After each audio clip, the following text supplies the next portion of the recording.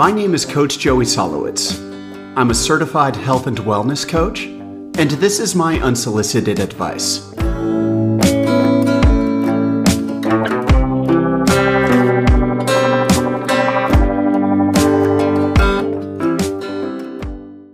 Welcome to Unsolicited Advice with Coach Joey. I'm Coach Joey. I'm going into my 9th or 10th episode right now, and I find that every week I spend the first 4 or 5 days of the week with a high degree of anxiety about what I'm going to talk about, because I feel like every one of these episodes should offer some revelatory advice, given the name of the show, Unsolicited Advice. And it's funny because anybody who knows me or has followed me on social media for any meaningful amount of time knows that I run a daily series entitled Daily Unsolicited Advice, coupled with another daily series called My Daily Deep Thought. Daily Unsolicited Advice started as me just sharing my ideas about some nebulous topic for less than 60 seconds a day, which is all that the Instagram and Facebook algorithm would allow for in terms of time for a story post. And then the Daily Deep Thought was essentially me taking the theme of that idea and turning it into a short tweet that I could then share as content later. Well, over the course of doing that for roughly 2 years, I have a pretty huge bank of saved ideas in the form of my Daily Deep Thought. And when I started this podcast, the thing that I thought was, well, I'll always have ideas, because how hard will it be to just go into my bank of Daily Deep Thoughts from 2 years and pick one and talk about it? Well, I think anybody who content creates knows that these ideas are simple in theory, but not always easy in action. So I hope that the things that I've been speaking about in the past 8 or 9 weeks have been useful to you. I hope you found benefit in them and continue to find benefit in the things that I have to say. But just know that as a podcast host, if anybody out there listening is considering starting one or already has their own content machine that they're trying to perfect, fine-tune, and refine, it is not always easy, even if you think it's going to be. So that being said, what I want to talk about today is our circle of influence. There's a saying out there, and I think it goes something like this: show me your 5 closest friends and I'll show you your future. Another version is, you will become the sum of the 5 people you spend the most time with, so make sure you're choosing wisely. I don't know if those two ways of phrasing that same general idea resonate with you at whatever point in the journey that you're on right now, for whatever it is that you're trying to achieve in your life. But I find as I move further and further along in my journey that there's just so much wisdom in those two statements. And I want to share a quick story with you before I dive further into the topic at hand, our circle of influence. I'm a parent of 2 small children, one's 12, one's 9. And it's kind of funny. I'm the parent that refuses to go to theme parks. My kids have never been to Disneyland. They've never been to Disney World. They've never been to Knott's Berry Farm or Six Flags or any place of the like. And the reason is not because they have never asked me to go. The reason is because I hate theme parks. I mean that. I despise them. I don't like the lines. The cost is sickening to me. I don't like standing out in the sun and the heat for hours and hours waiting to ride a 2-minute line. I can find any number of things to complain about when the topic is on that of theme parks. Well, right now, I am visiting Arizona with my 2 little girls. I live abroad. I live in Portugal with them, where they are native and I am a resident. And every summer we come back to Arizona, where they spent most of their childhood and I am from, to spend about a month with family and friends, and generally catching up with the American side of their culture, being that they have dual passports. And this year, upon arrival to Arizona, one of the first things that some of our closest friends suggested we do is take them to a water park. Now, of course, their friends and my friends know me well enough to know that they should not suggest that to me in the girls' absence. They should suggest it to me with the girls standing right there, so that they get excited and I lose the autonomy to say no to the idea without the girls ever having known that it was an idea in the first place. And that's exactly how this story unfolded. We ended up going to a water park called Hurricane Harbor last weekend. And I was being a dick about it. I didn't want to go. I didn't want to pay for it. The first thing I did is looked it up online and I saw the prices. And then I was already, before we even got there, complaining about how long the lines were going to be. But I was doing this all in private, to the other adults who were going to attend and myself. I didn't say a word about this to the girls. As I tell this story, I promise you I'm getting somewhere. It does 100% relate back to the whole idea of the circle of influence. And we get to the water park. And the first thing that happens, you pull in the parking lot and it's a $20 fee just to park your car. Then you're paying, I think it was $35, $40 per ticket for me plus my 2 kids. And then upon entering the park, we all had backpacks with towels and sunscreen and the like. And what do they say? But, you need to pay $20 for a locker. So I'm nearly $200 into this day before I even set foot in the line. And the first line that we set foot in looked like it was going to take roughly an hour. And on my watch, I timed it. It took 51 minutes. So about an hour and a half into this experience, I finally get to the top of this slide and I get to ride the 3-minute slide. Not even 3 minutes is an exaggeration. The 30-second slide, I'm, roughly $200 into my day, an hour into waiting in line, and I've ridden one 30-second ride. Now, I was not silent about how I felt about this. I was complaining. $20 for parking? Are you kidding me? This is insane. $20 for a locker?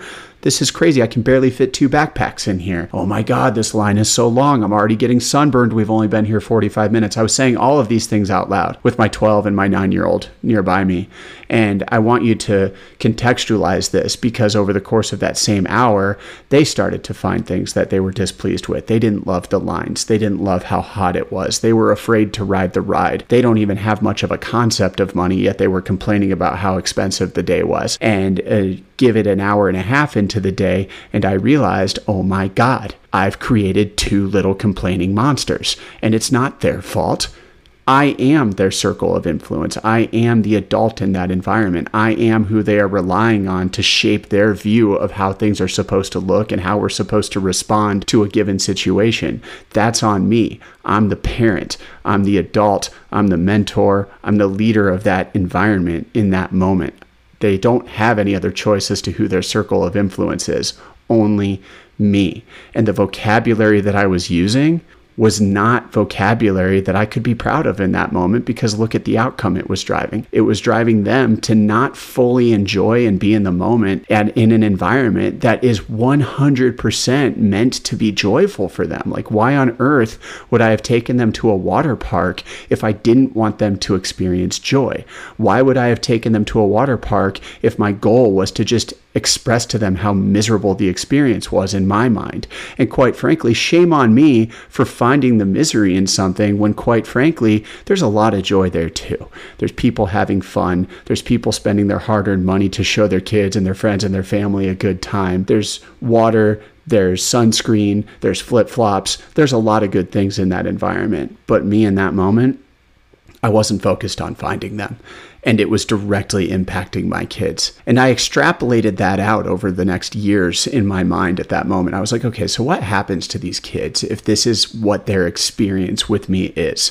They spend a lot of time with me. We travel together. We live together. Obviously, they're my kids.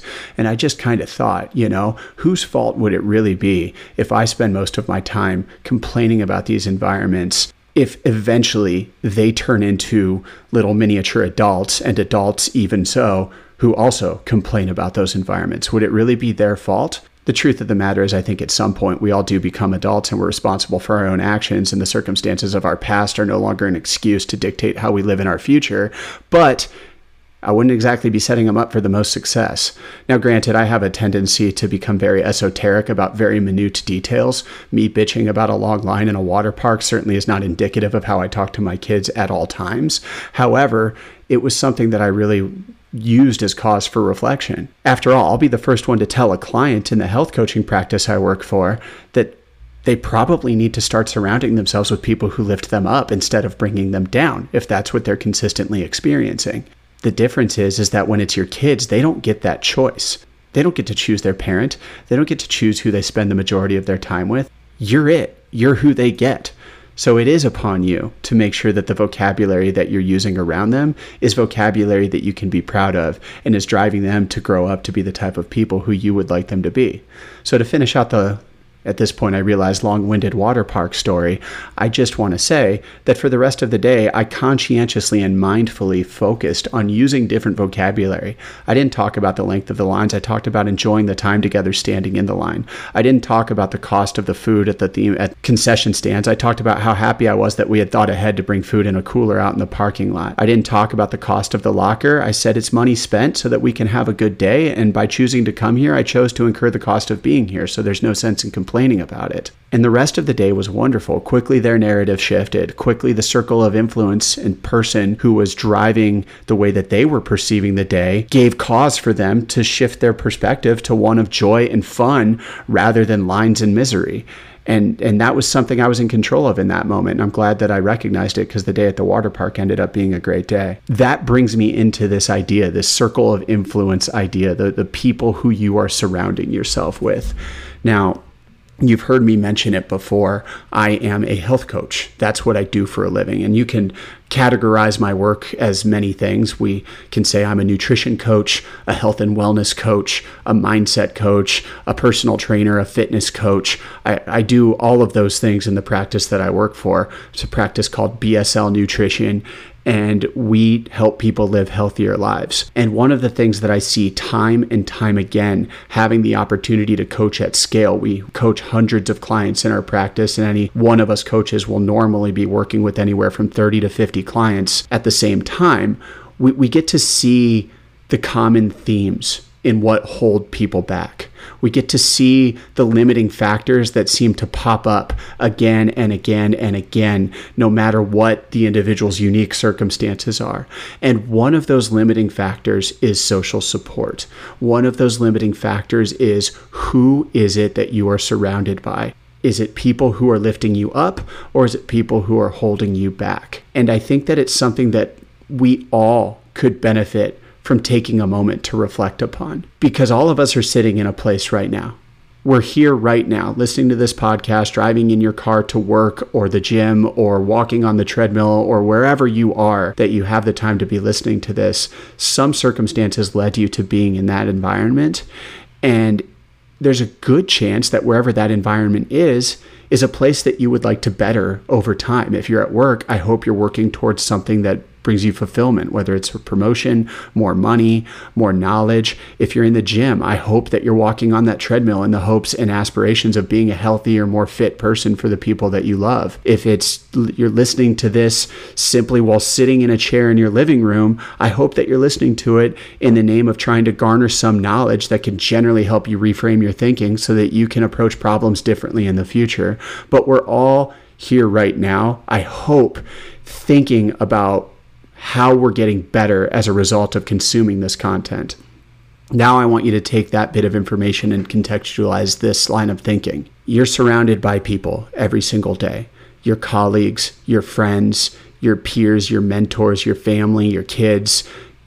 There's people around you all the time. And oftentimes those people have the best intentions for you. Oftentimes we're surrounded by people that we love and who are trying to lift us up. Other times the people that we're surrounded by are the very people that led us to get to a point where we recognize that maybe a change in our life is needed. And that's something that I think we all could benefit from reflecting upon. Because at the end of the day, the things that get you to where you are today are rarely going to be the things that get you to where you want to be in the future. What worked up to this point is going to take fine-tuning to keep working up to the next point. And social support, the people we surround ourselves with, matters. If the buddies that you're hanging out with right now are the same old pals that go to the bar on a Friday night that you've been hanging out with since high school and don't have much interest in the new healthy diet that you're trying to pursue, then it's unlikely that those buddies are going to be the people who get you to that next lean phase of your life that you're trying to work towards right now.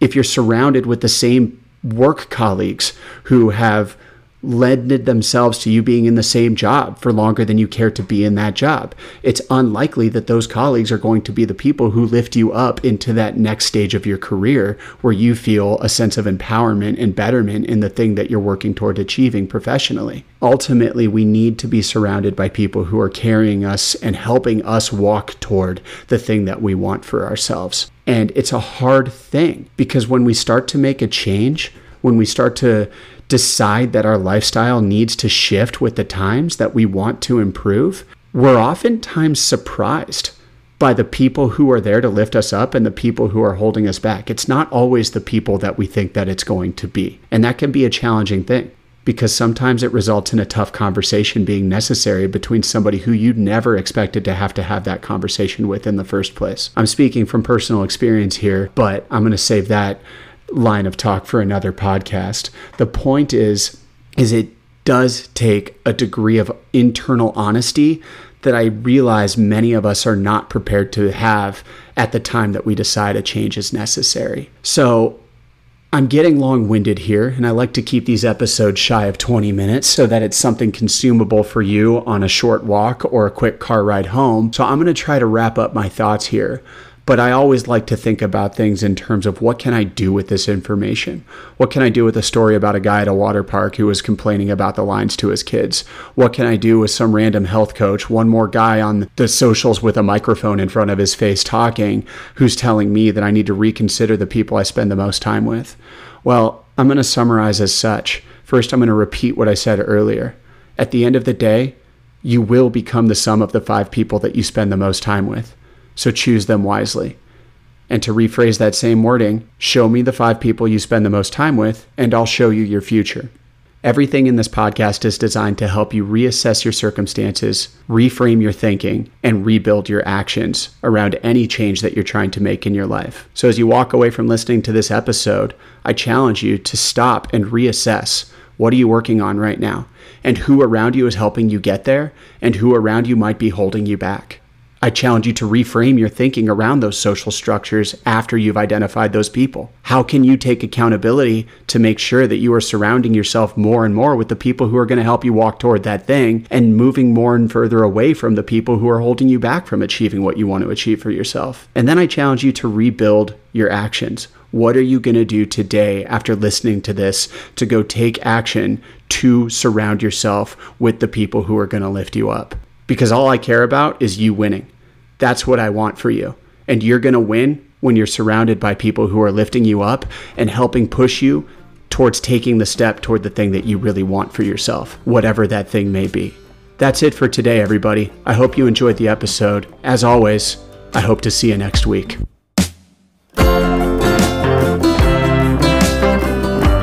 Thank you for listening. I hope you enjoyed today's episode. If you found value in what we talked about here today, please make sure to subscribe to the show, leave a review, and most importantly, share it with somebody else who you think might enjoy listening. Thanks again.